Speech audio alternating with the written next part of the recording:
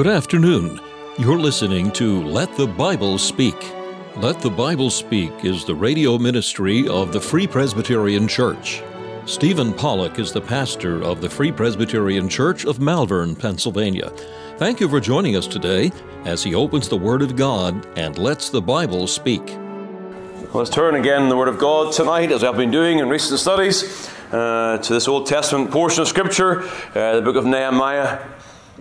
And we're turning tonight to Nehemiah chapter 7, and we'll read from the verse number 1.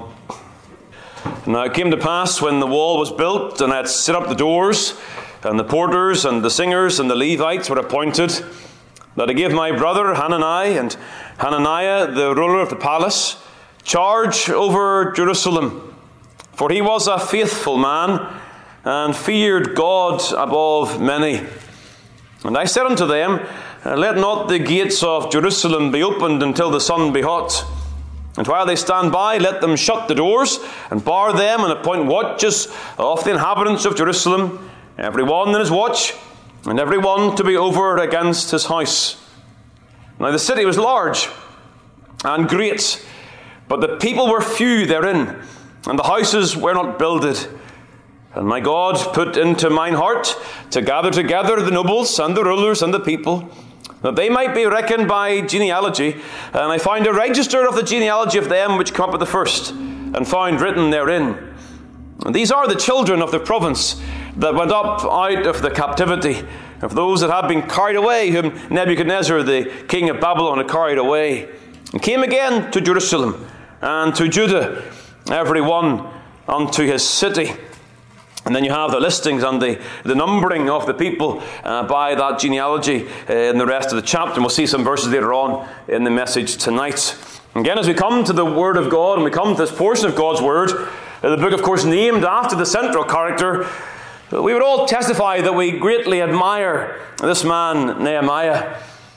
You can't but be impressed by his faith in God, his faithfulness to the task given him, and his fortitude in the face of great trials and opposition. He was no quitter. He kept on going to the task that was given to him, despite the challenges that came across his path. And so we read recently the verse number 15 of chapter 6. So the wall was finished in the 25th day of the month Elul, in 52 days. The wall has been finished, and that's how chapter 7 then begins. Now it came to pass, when the wall was built. The wall is built. And at this point, even the doors have been hung upon the gates. So success and progress in the work of God has been enjoyed under Nehemiah's hand, but now is not the time to put the feet up and bask in the glory of a task completed.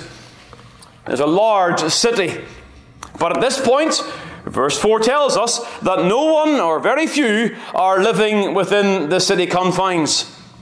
Now this issue really introduces the next section. You come to chapter 7, you're coming to a new section in the book. The wall has been built, but now what's going to happen next? And in many ways, this chapter itself is a linking chapter to what will follow. We'll see in chapter 8, there is the spiritual rededication of the people of God to the law of God. So this is a linking chapter between the building of the wall and then the spiritual renewal that will follow later on in the book.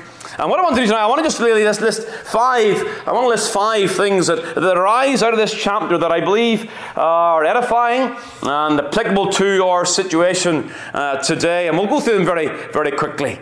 The first one is this. There is the challenging of the community of God's people. There is an issue here whereby the people of God, the community, are challenged. And the people in Nehemiah's day would have to come to the place where they would subordinate their own privileges and ambitions for the greater good of the work of God and the prosperity of the people of God. They had to come to the point that they would put God's work above their own preferences and their own privileges. The commitment they have shown in completing the walls was now required for them to repopulate Jerusalem. And verse number 4, it kind of just hangs there for a time. The people were few therein. But that theme, it recurs in chapter 11 and verses 1 and 2. So please turn over there, chapter 11, verse 1 and 2. And here again, you have a couple of verses that really only make sense in light of that verse back in chapter 7. And in Nehemiah 11 it says, "And the rulers of the people dwelt at Jerusalem. The rest of the people also cast lots to bring 1 of 10 to dwell in Jerusalem, the holy city, and 9 parts to dwell in other cities. And the people blessed all the men that willingly offered themselves to dwell at Jerusalem." And the challenge that faces God's people, the wall has been rebuilt. But the question is, who is going to be willing to pull up their roots and resettle in the city? You remember the account that Nehemiah received. Who would want to live in such a city? You think back to chapter 1, it's in wreck and ruins. And who's going to say, well, I will do this. I will do this for the greater good of the work of God. And it's that question that hangs over that verse in chapter 7. Hence I mention it to you now. Because that verse in chapter 7, the people were few therein, is a significant challenge and a problem to the people of God. And it comes, I believe, by implication as a challenge to our souls. We as believers, it is right and proper that we have a concern over the work of God in its totality. In other words, we ought to put the greater good of the work over and above our own selfish ambitions. And the challenge that faces Nehemiah here implies such a Christian outlook on life. God delights in the labours of individual believers, but as a body, we must seek to labour for the good of the whole. It's not about what we get out of the work. It's about what we can give for the greater good of the entire work. Now, in our society, the right of the individual is paramount often. But the church must not reflect the world in these things. And our desire is to consider the benefit of the entire body.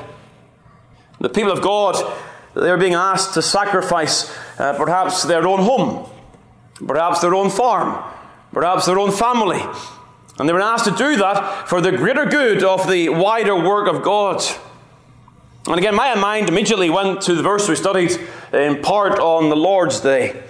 There we looked at Philippians chapter 2, and we saw there, "Let nothing be done through strife or vain glory, but in lowliness of mind let each esteem other better than themselves. Look not every man on his own things, but every man also on the things of others."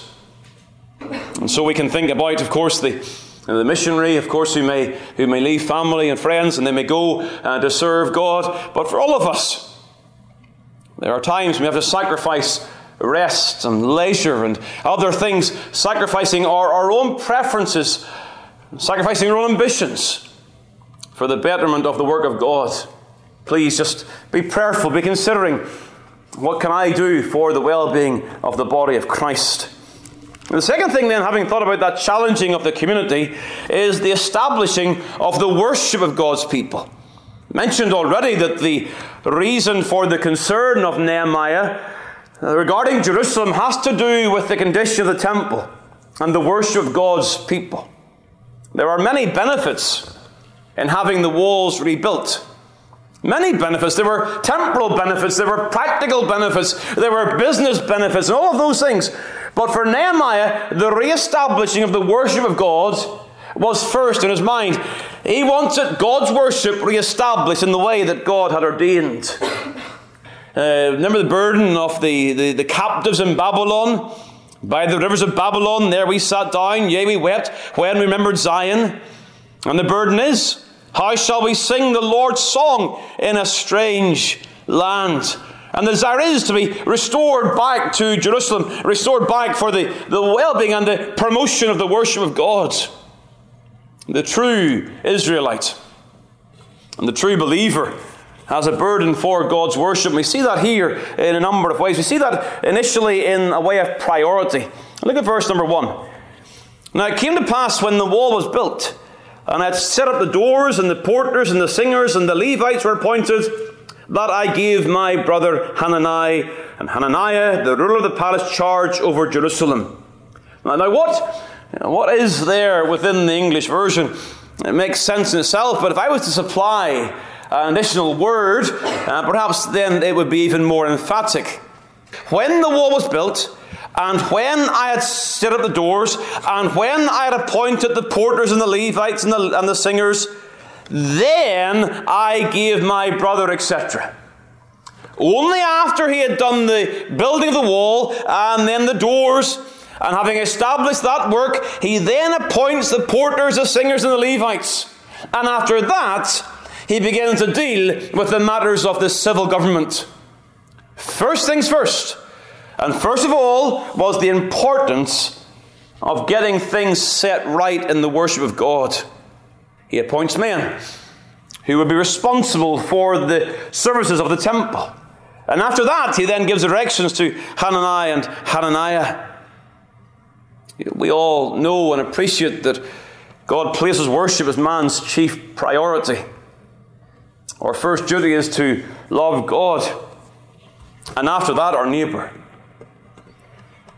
That love for God is manifested in public and private worship. Now, worship in both the Old and the New Testament was more than singing. Singers are mentioned here. It involves reading and the sacraments and the preaching and the giving. All of this is worship, and the Lord is speaking. And He's instructing us again. Don't let other things distract your devotion for God and Christ. Your labours, family life, church activities can distract us from worship. We can be so busy doing the duties that we have that we lose out with God. We get on to the next stage and we forget the first thing, the matter of our heart and a heart of devotion for God. And so we have that matter of priority here. Are we committed to that? Is that a chief concern in our lives? That no matter what else might happen, I'm going to spend time with God today. No matter what else might happen in the weekend, I'm going to seek all I can to be active in the worship of God in the public place of worship. So priority is here. You've also the matter of purity. I turn over now to verse 63 and following. For having dealt with all of the matter of the genealogy, you come regarding the priests, and they're mentioned here. And the priestly line in verse 64, it says this: these sought to register among those that were reckoned by genealogy, but it was not found. Therefore were they as polluted, put from the priesthood. And the Tirjatha said unto them that they should not eat of the most holy things, till there stood up priests with Urim and Thummim. Again, it's a strange account that perhaps is very unfamiliar to our thinking today. The reference is made to these people, and they're listed in verse number 63. A mention is made to them being polluted. They couldn't prove their genealogy. It's used elsewhere, that word polluted, regarding those who defile the priesthood by their behaviour. They behaved not regarding God's word, and they were therefore not appointed due to their behaviour. But here the issue has to do with the importance of those who are appointed as priests, that they could prove who they were. That was vital in those days. Again, nobody could, or it couldn't just be anybody who serves a priest. You had to have the right lineage. And just all we're saying here is that Nehemiah was not prepared to simply put up something that had a form of worship. He wanted to make sure the worship that he established was done the right way. Vital. Paul warns at the end of Colossians chapter 2 that there is such a thing as a show of wisdom and will worship. So there is priority, there is purity, and there is also provision. Verse 72. You have verse 70 and following, you have the details regarding the giving into the treasury. Take 72. And that which the rest of the people gave was 20,000 drams of gold, and 2,000 pound of silver, and 77 priests' garments. So the priests and the Levites and the porters and singers and some of the people and Nethinims and all Israel dwelt in their cities. And when the 7th month came, the children of Israel were in their cities. And so you have a provision for worship. Reminds us again of the necessity of such provision. The work of God requires financial provision. And that provision should be with a spirit of generosity. And we see that here. God loves the cheerful giver. And there is a recognition of that provision. God is not unrighteous to forget our labours of love. But again, we see in their provision, we see a reflection of their hearts. One of the things you see in church life is when trouble comes into the church and people become disgruntled and lose out with God. Well, you see a number of things. You see the prayer meeting suffering. You see the volume and the heart and the praise suffering. And you also see the giving going down. It's always the case. God's people lose their heart in the worship of God. And they begin to be obsessed with the bitterness and all of the divisions that are coming into the Word of God. And so when God blesses, He is pleased to provide for His work. And when God's people are in the right place, they are pleased to provide for the work.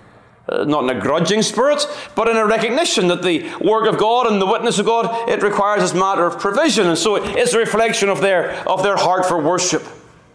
And so Nehemiah is showing this again. There is the establishing of the worship of God's people in these terms of priority and purity and provision. In the third place then, there is the appointing of leaders over God's people. And we see that back in verse number 2. He gives his brother Hananiah, and Hananiah, the ruler of the palace, charge over Jerusalem. I'm going to say it again. It is God's will for His people that they live in an organized fashion with a leadership structure, as sheep with a shepherd. The Lord is the chief shepherd. But there are, in the Old Testament times, as in New, there are under-shepherds appointed to take the charge of the work of God. Two are mentioned here. Hananiah is hardly mentioned at all because he's been dealt with already in chapter 1. Hananiah is mentioned here in verse 2 in the second part as the ruler of the palace. These are men, first of all, of proven ability. The leaders of the Lord's people should not be novices. I didn't say they shouldn't be young, but they shouldn't be novices. Faithful is used here. He was a faithful man in verse number 2. And we could see that word faithful as describing someone who is full of faith.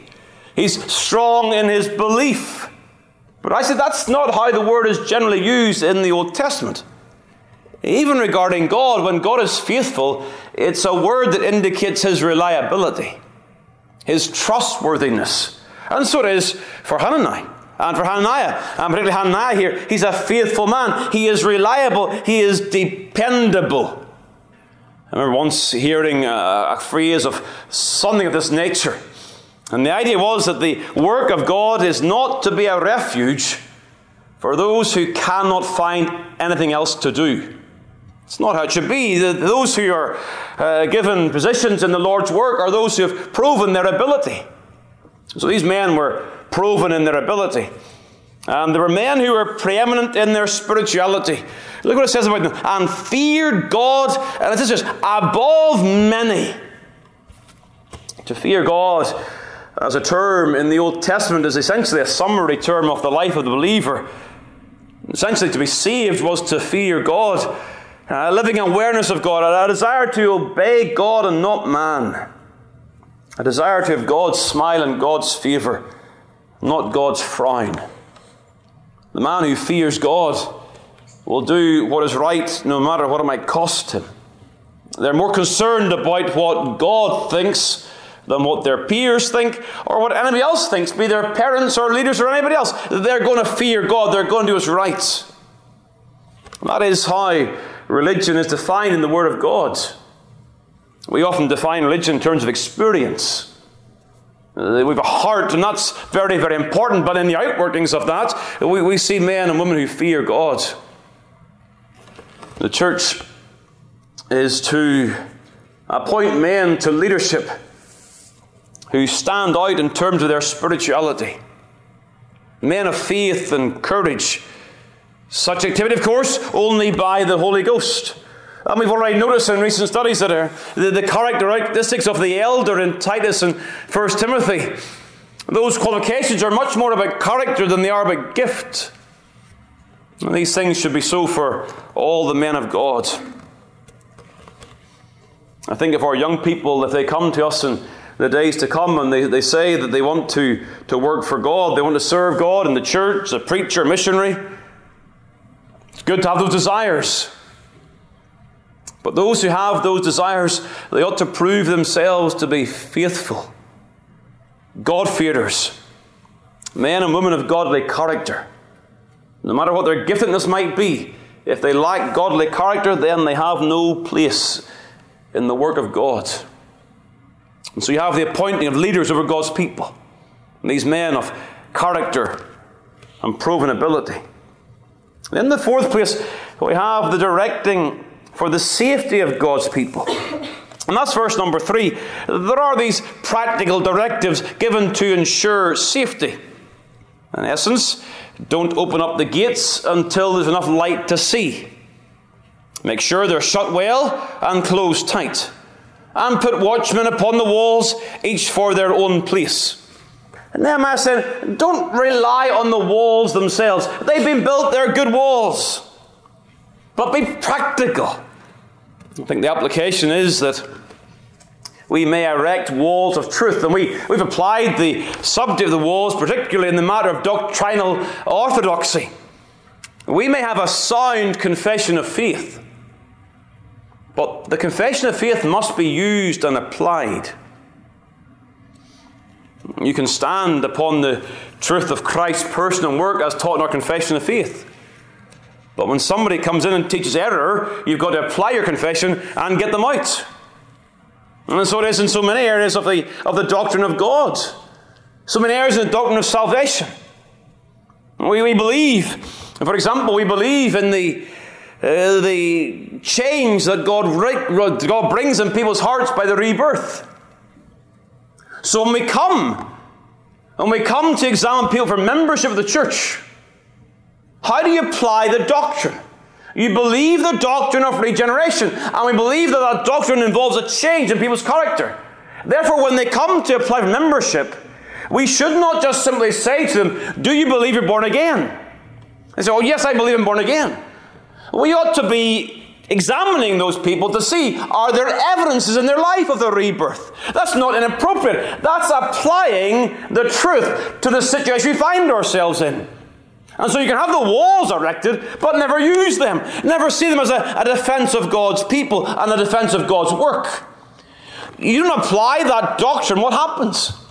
You fail to apply the doctrine of regeneration and membership, and you get an unsaved membership who then vote in elections for unsaved elders and ministers who don't teach truth. I'm not making this up. This has happened in Presbyterian churches across the world. They confessed the Westminster Confession of Faith, but they didn't apply the doctrine of regeneration in the area of church membership. They didn't bar the door. An error comes in, and apostasy follows. And so we see here there is a necessity of, yes, erecting truth. But in so many ways, you've got to apply the truth as it finds itself. And of course, again, there is that very necessary word of application. And that is that the truth that we believe must not just be applied in a very general sense, but as it says at the end of verse number 3, and every one to be over against his house. Again, these things begin in the family. And there is a necessity of, again, the men of God, those who are godly fathers, that they apply the truth in their own homes and seek to bring that to bear upon their own situation. And then there is, very quickly in the fifth place, there is the reckoning of the genealogy of God's people. And that's the bulk of the chapter. A census is conducted according to a reliable genealogy. Verse 5, I found a register of the genealogy. Heritage and lineage is vital for the Jew. so that they could prove that Abraham was their father. Remember the New Testament? We have Abraham to our father. I think there are three purposes for Nehemiah. The numbers were used in the calculations of the 1 and 10 in chapter 11 for those who would be appointed to go to Jerusalem. But there's a greater purpose. There was the necessity of ensuring that the messianic line could be proven. They'd been to Babylon. There's been confusion and trouble. The people have been scattered. But the promise of God that Christ would come from the tribe of Judah was still the promise of God. And it was vital for our belief even tonight. It was vital that this generation of returning exiles would connect their heritage back to the patriarchs, and that there would be no doubt that Jesus was indeed the promised Christ, and that his lineage could be traced all the way back to the point where he was the son of David, and the son of Abraham, and the son of Adam. That genealogy was vital for the confirmation of the identity of Jesus as indeed the promised Christ. But there was also the personal matter. It mattered to these people to prove their covenant heritage. Covenant membership today is not by genealogy as it was in the Old Testament. Membership today is through the rebirth. Born again, not of blood, nor of the will of the flesh, nor of the will of man, but of God. But yet, it is vital to trace our covenant membership. That we can take the promises of Hebrews chapter 8. I will be their God and they shall be my people. That we can hear those promises, their sins and their iniquities will I remember no more. It really matters that you're a member of the new covenant. And of course that membership is by the way of faith in Christ. And through faith in him you come to know your sins forgiven. And you're under the reliable, faithful, covenantal promises of God. Thank you for taking the time to listen to this episode of Let the Bible Speak from Malvern Free Presbyterian Church. We extend an invitation to all to join us as we worship the Lord each week. You will be made very welcome. The church is situated at 80 Malin Road, Malvern, Pennsylvania. We meet for worship on the Lord's Day at 11 a.m. and 6 p.m. A Bible study and prayer meeting is also held on Tuesday evening at 7 p.m. If you'd like more information about the gospel or the church, please call 610-993-3170 or email malvernfpc@yahoo.com. We preach Christ crucified.